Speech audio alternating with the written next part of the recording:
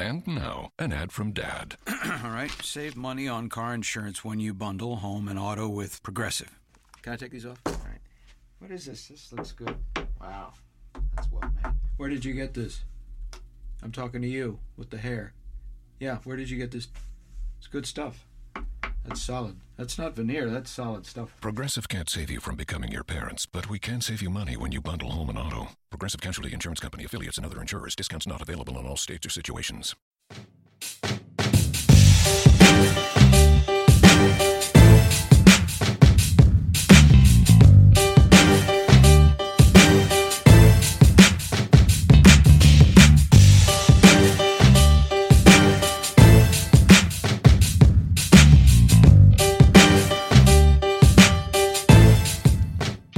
All right, welcome to another edition of the Streaking the Line podcast. Once again, my name is Pierce, and once again, I've got Caroline with me. How are you? Hey, what's going on? Not too much. And we've also got Paul again. Paul, hello. What's up? How are you? I am stuffy. Oh, no. Yeah. So if I hack and sneeze all the way through this thing, I blame it on Indiana. Okay, well, speaking of which, we're going to spend half an hour arguing about if they should have gone for 2 or not. That's the agenda for the podcast. No, I mean, we got a lot to talk about, obviously, about the Indiana game. How upset are you two that you switched your prognostications to wins where I was right and told you they were still going to lose? On a scale of 1 to 10, how upset are you?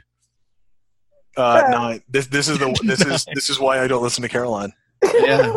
I'm only like a 5. I'm like, whatever. They were close. They did beat the spread. It's because Caroline cares more about Virginia than I care about being right, which is fair. Yeah. Everyone should care about Virginia more than I care about being right, because I care about being right a lot. It's not that might be, if people are eclipsing your caring amount, that might be to an unhealthy degree. But anyway, let's go over some impressions from the Indiana game. It's like I said in my write-up, it's hard to really take a lot of definitive impressions away from a tropical storm type of game. I mean, Ramsey, the QB for Indiana, obviously is a playmaker and seemed to just make enough plays to keep them in the lead.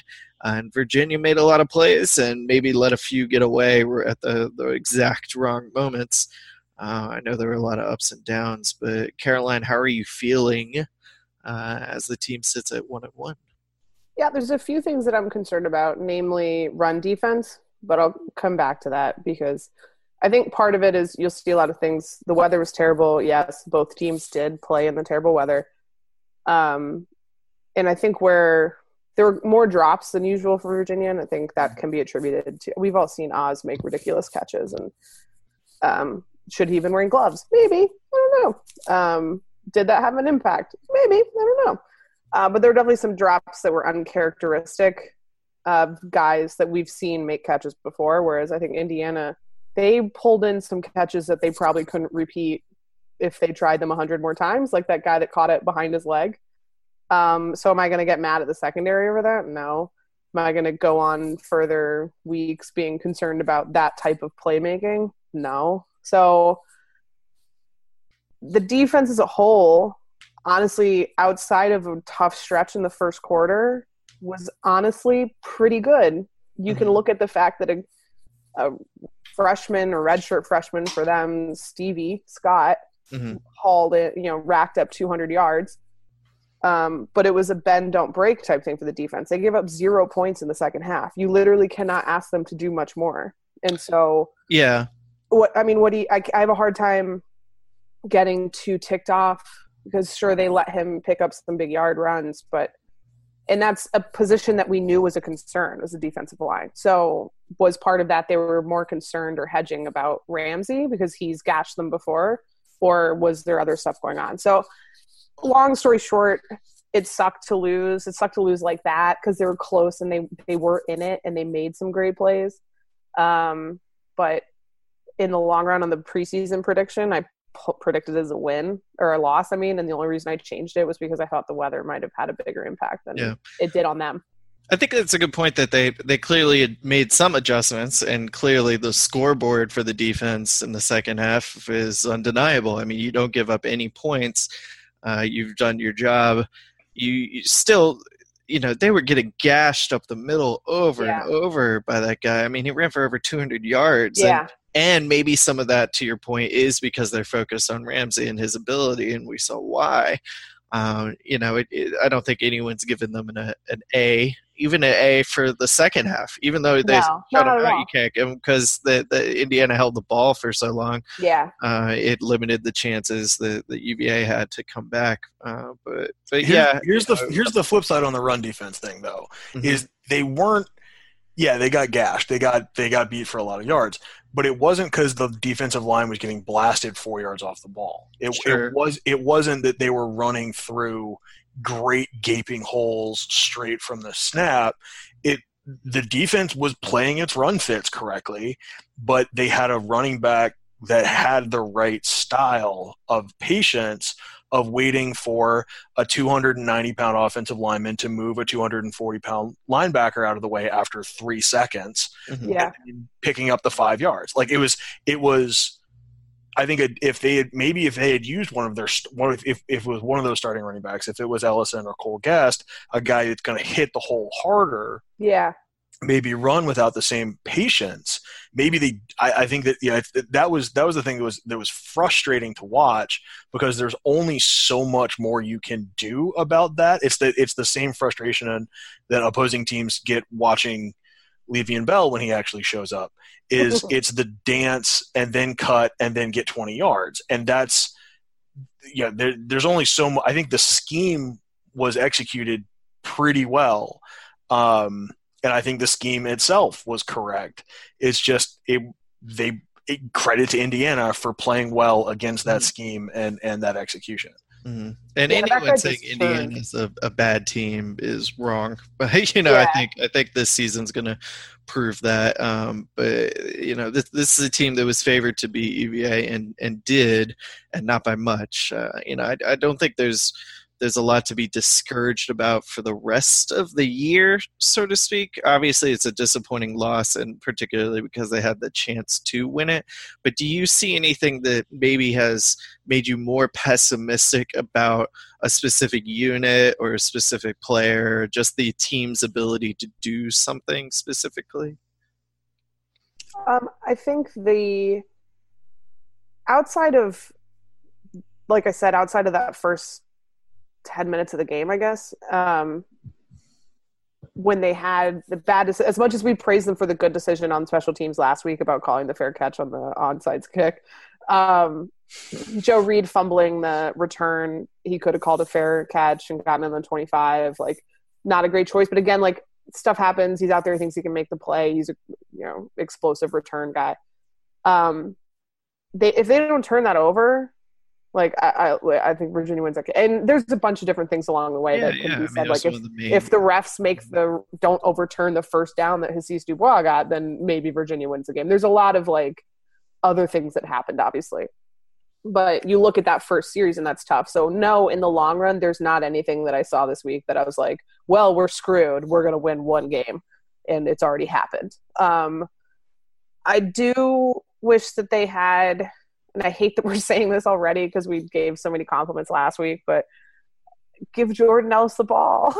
Give him the ball. And I don't know how many of the times that Bryce decided to keep it with those. I don't know what the pirouettes were new, the multiple the fake turns. In the rain. It's a counter option. Look, it's the same thing. I was thinking about this as I was walking home from work today, that we don't run a spread offense.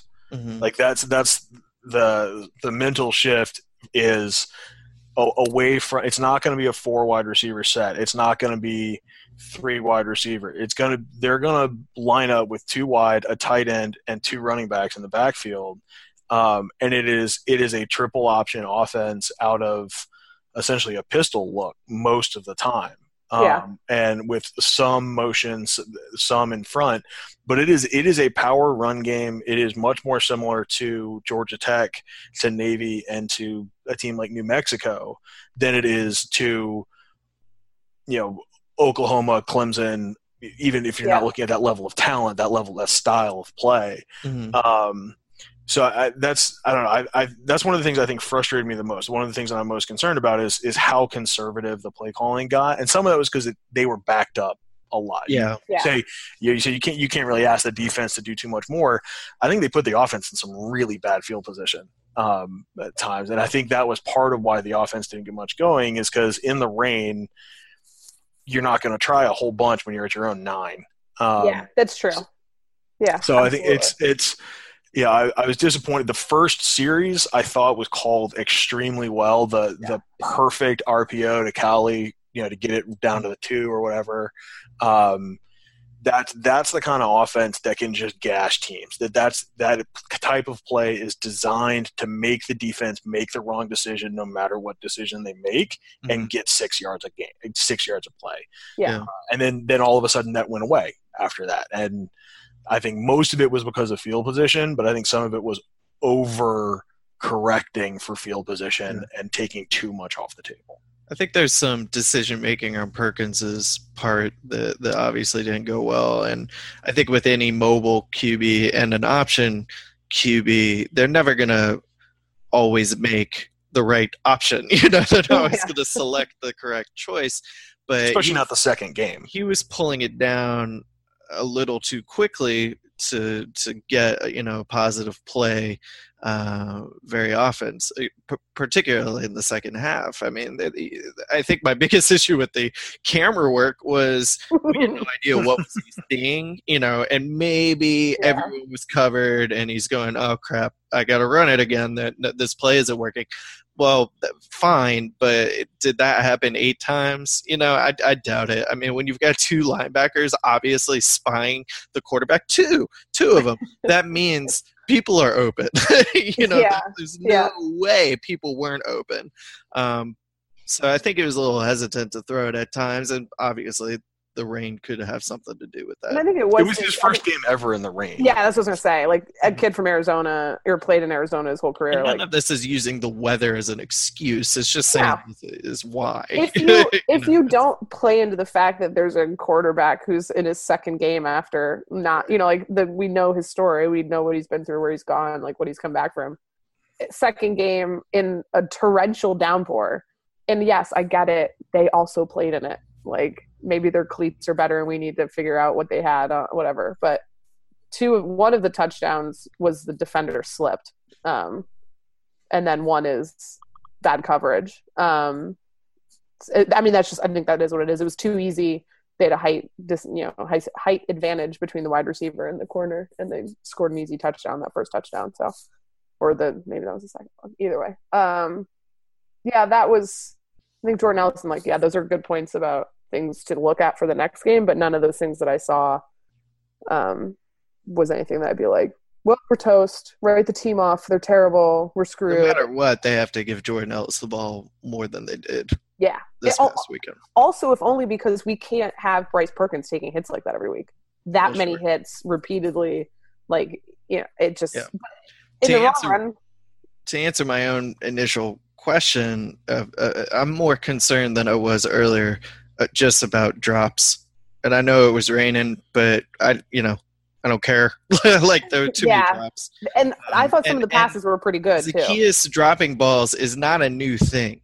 It's not a just when it rains or just this game thing. This is something he's addressed.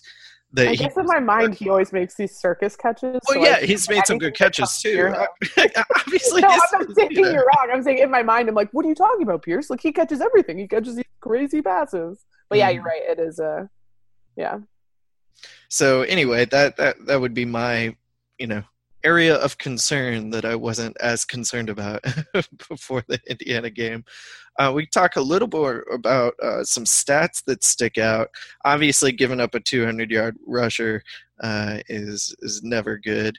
Perkins, when he threw it, because of those drops, making only 12 of 24 isn't strong. But one's a Hail Mary, you know, a fewer drops. Like I thought when he threw the ball, he did pretty well.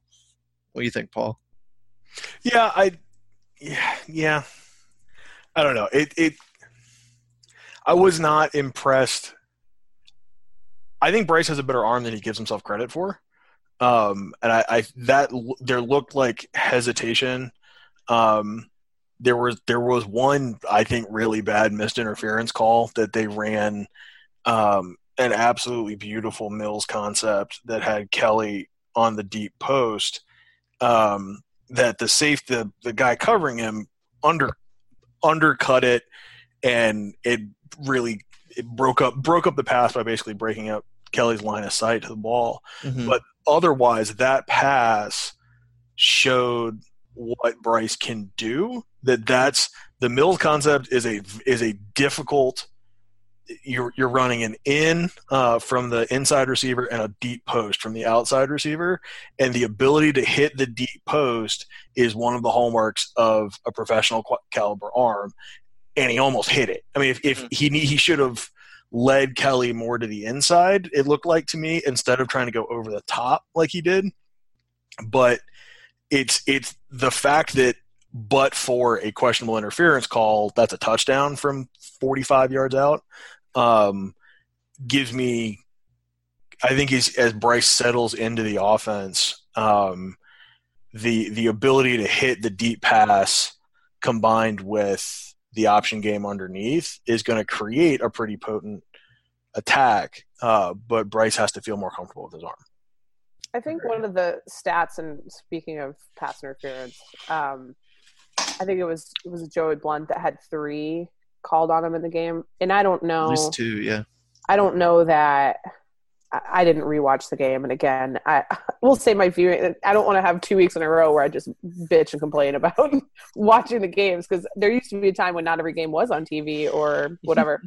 The thing with like the Big Ten Network was terrible. Like they had the wrong downs and distance several times. They take the line to gain off. Like it was just extremely difficult to watch the game on Big Ten Network, and I hope we don't have to do that again anytime soon. Obviously not this season, but I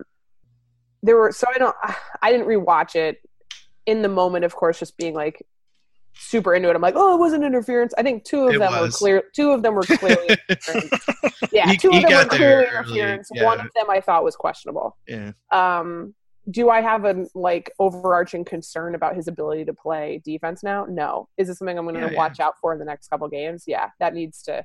You can't extend drives for the other team like that, and they know that. Like it's not anything new. You know what I mean? Like, but that's, speaking of stats, it's something I was like, no, absolutely. It's too many, even if you're playing super great every other way. Yeah. You're absolutely right. Well, why don't we hand out more optimistic things? We'll go to our 3 stars of the game news segment. Caroline, you get to go first this week. Yes. If you want to hand out your star of the game. I do. Everyone knows I love Lester Coleman. Lester Coleman is getting my star. He was a superstar. He just punted the hell out of the ball, and there were situations in which it could have been way worse, I think, for Virginia, if not for some of those great punts that he had. And he gets my star this week. Yeah, absolutely. I mean, he kept them in the game almost single-handedly. You know, obviously there were lots of people who played pretty well, but he's the best. I love him. It's the only time I'm like, yay, the punter, is because I think he's really good, and I like to see it. Like, at least if we have to punt, like we have a good punter. Like, whatever. Very true. Paul? All right, I'm going to spin my star on I'm going to conflate it with a talking point that Pierce alluded to at the top of the – I'm giving my star to Bronco Mendenhall, kicking the going for 1 instead of going for 2. Oh, okay. I know you're upsetting people who aren't on the podcast now. But. At that time, score situation in the game, if you go for 2 and do not get it, your win percentage is 35%. If you go kick the field goal, kick the extra point and get it, your win percentage is 40%. If you go for 2 and get it, your win percentage is 45%. If you assume that kicking the extra point is a 100% certainty, which for Wait, how fast are you traveling east? it's the rabbit hits the train. Oh, okay, gotcha. Yeah. The taking the single point after as 100%, which for AJ Magia is a legit, that he hasn't missed one. If that's 100%, then you have to assume that there is a better than 50% chance of getting the 2-point conversion to make it worth going for the 2.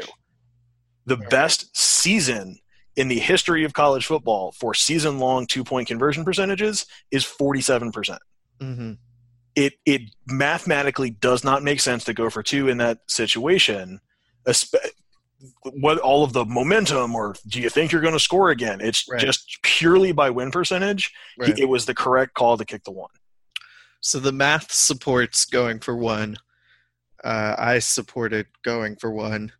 I wouldn't have been upset had they gone for 2. Had they gone for 2 and missed it, obviously I would have been like, well, that was stupid. But I understand the reasoning, but it didn't make sense. Another point I was discussing about this was if you sacrifice those points because you're more likely not going to get that 2-point conversion, then the difference, if you score a touchdown again, then their field goal wins the game for them. If they, all the stuff down the road is worse, obviously, because you have fewer points. But still, it's because it's not statistically likely to happen. That's a lot to sacrifice for just saying, well, then we'll only need a field goal. But with all the football left in the game.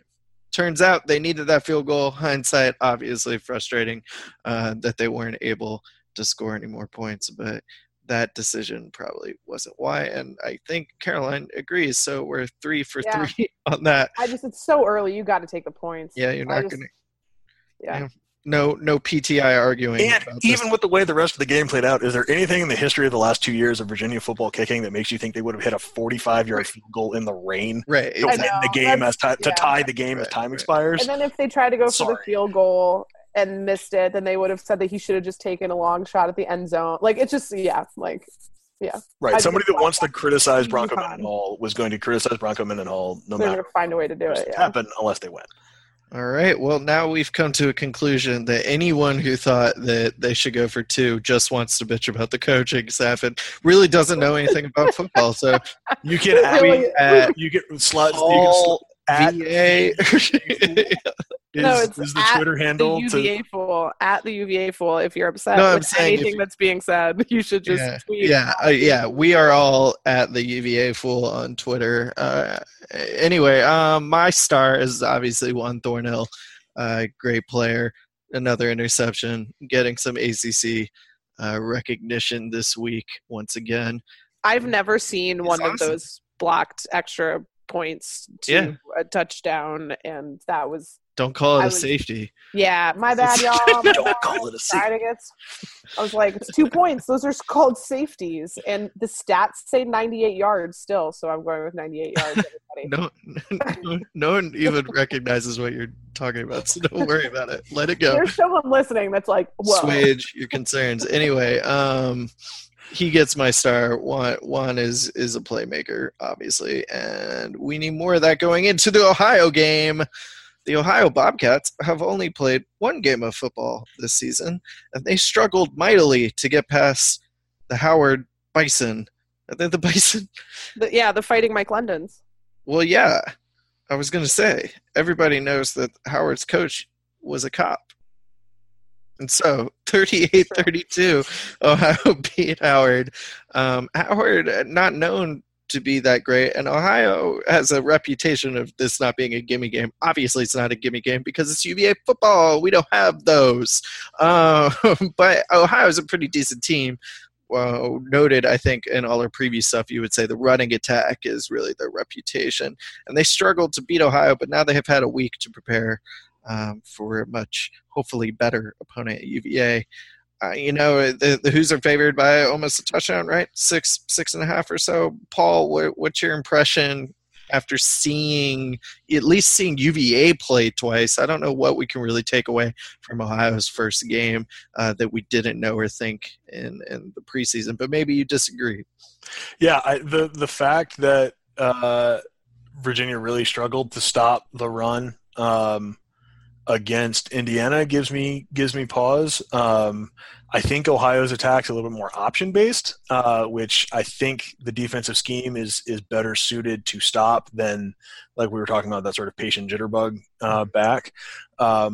And Howard ran all over Ohio, so I think there's it's a good sign, and threw for a lot. So I mean, their quarterback had 439 yards passing and another 93 yards on the ground for 4 total touchdowns. So his last name is Newton, though. Correct. It's correct. Cam Newton's little brother. Yeah. So let's plug another NFL player, Paul Perkins' little brother, in against that same defense. And I think Bryce will have a decent game. Hopefully they'll just give Jordan the damn ball a lot. I like Virginia's chances. Preach it. Caroline, what are you thinking? Yeah, I think it'll be interesting. Having only one game to go off of is obviously tough because, I mean, what can you take from there was a ton of offense in that game, not a lot of defense. Ohio had 423 yards of offense.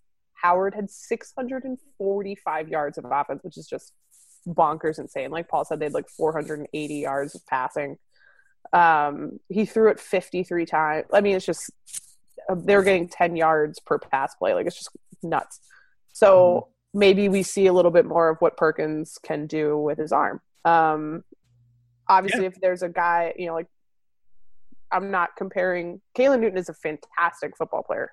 Mm-hmm. He has a lot of the same skills that his older brother has. And in no way am I saying Bryce Perkins is a, Cam Newton knockoff, but I think he can do some of the same type of stuff. He is real big and real fast. Yeah, exactly. And so it's not an unfair person to reference, I guess. Exactly. I think it's kind of interesting actually to see how the two will compare. They were susceptible to a lot of things. I'm actually kind of surprised they only gave up 161 yards rushing that Ohio did, but they only rushed for 146. So that makes me feel a little bit better about that's less than Stevie Scott had on his own. So yeah, I mean, I think they give us plenty to worry about with the rushing for sure, and everybody knows that at this point. But I think you're spot on that their defense can't be that good. How could it possibly? So I think I agree with you tend to go with the home team, and when both teams have some ups and downs, and it seems to be relatively even, or maybe a little bit towards the home team. I think we're all probably picking W's. Do you think this is definitively? Yeah. Do you think this is a point where this is a must-win already? It really, it's going to set them up to make a bowl game. It's going to set them up looking really difficult for the conference if they don't win it. You hope they can beat Liberty, though. Liberty took ODU behind the woodshed and then they got beat pretty significantly in week 2. So who knows? Maybe that says more about ODU. But you hope they can beat Liberty, and then if they don't beat Ohio, obviously that's 4 wins in the ACC.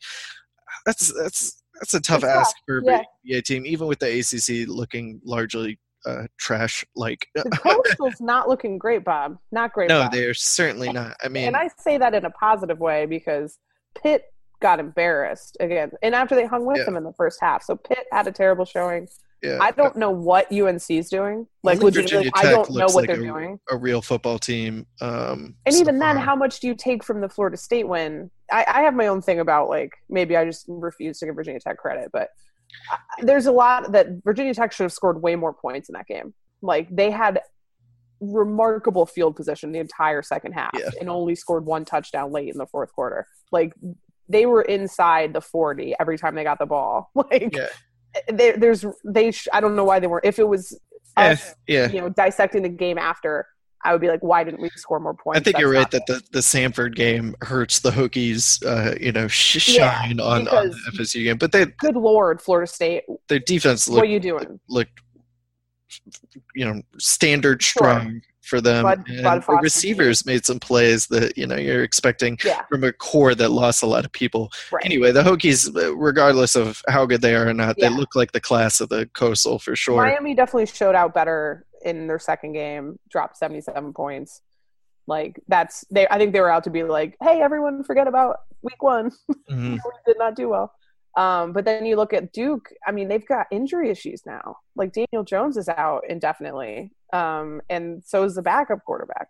So they might have a Maryland situation from a couple years ago where they're playing a linebacker, quarterback, and crossing their fingers. So, but also that would have been one of the biggest tests for Tech coming up, because Tech had the big first game and then they have kind of 3 weeks of twiddling their thumbs because they have ODU next week. Yeah, I think Miami's good. Obviously they're not in the same league as LSU, but it would be quick to write them off as a good football team. They're championship level because of quarterback play, but they've got the athletes that they're going to beat the crap out of some people, particularly some of these coastal opponents. Maybe UVA is better than some of these other coastal. I'm feeling better about Louisville too.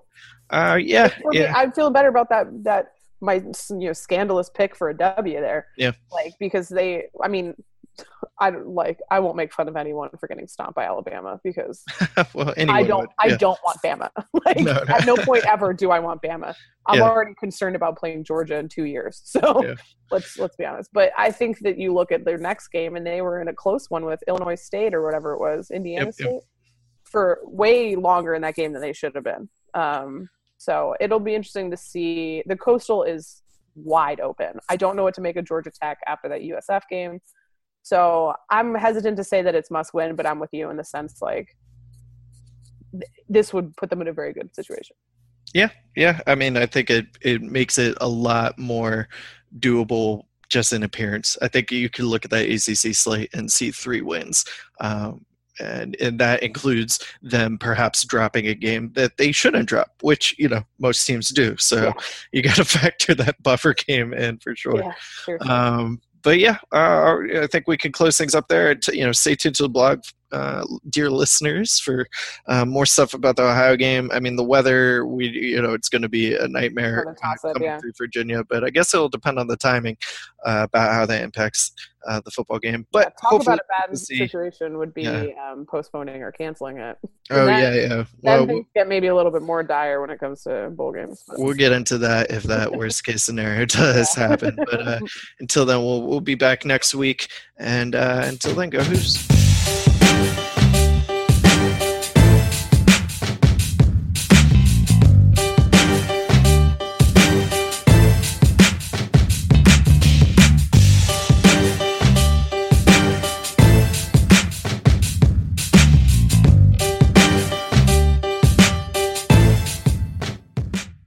The iPhone XR is here at T-Mobile, and there's a whole lot to love. Like taking those perfect New Year, New You portrait mode selfies you're going to share. Nice. It's the best way to stay connected to everyone you'll heart most in 2019. So get ready to fall in love with iPhone XR on T-Mobile, the most loved in wireless. Call 1-800-T-Mobile to learn more or visit a store today.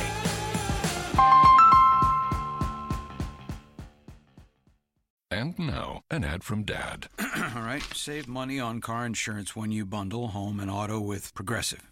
Can I take these off? All right. What is this? This looks good. Wow, that's well made. Where did you get this? I'm talking to you with the hair. Yeah, where did you get this? It's good stuff. That's solid. That's not veneer. That's solid stuff. Progressive can't save you from becoming your parents, but we can save you money when you bundle home and auto. Progressive Casualty Insurance Company, affiliates, and other insurers. Discounts not available in all states or situations.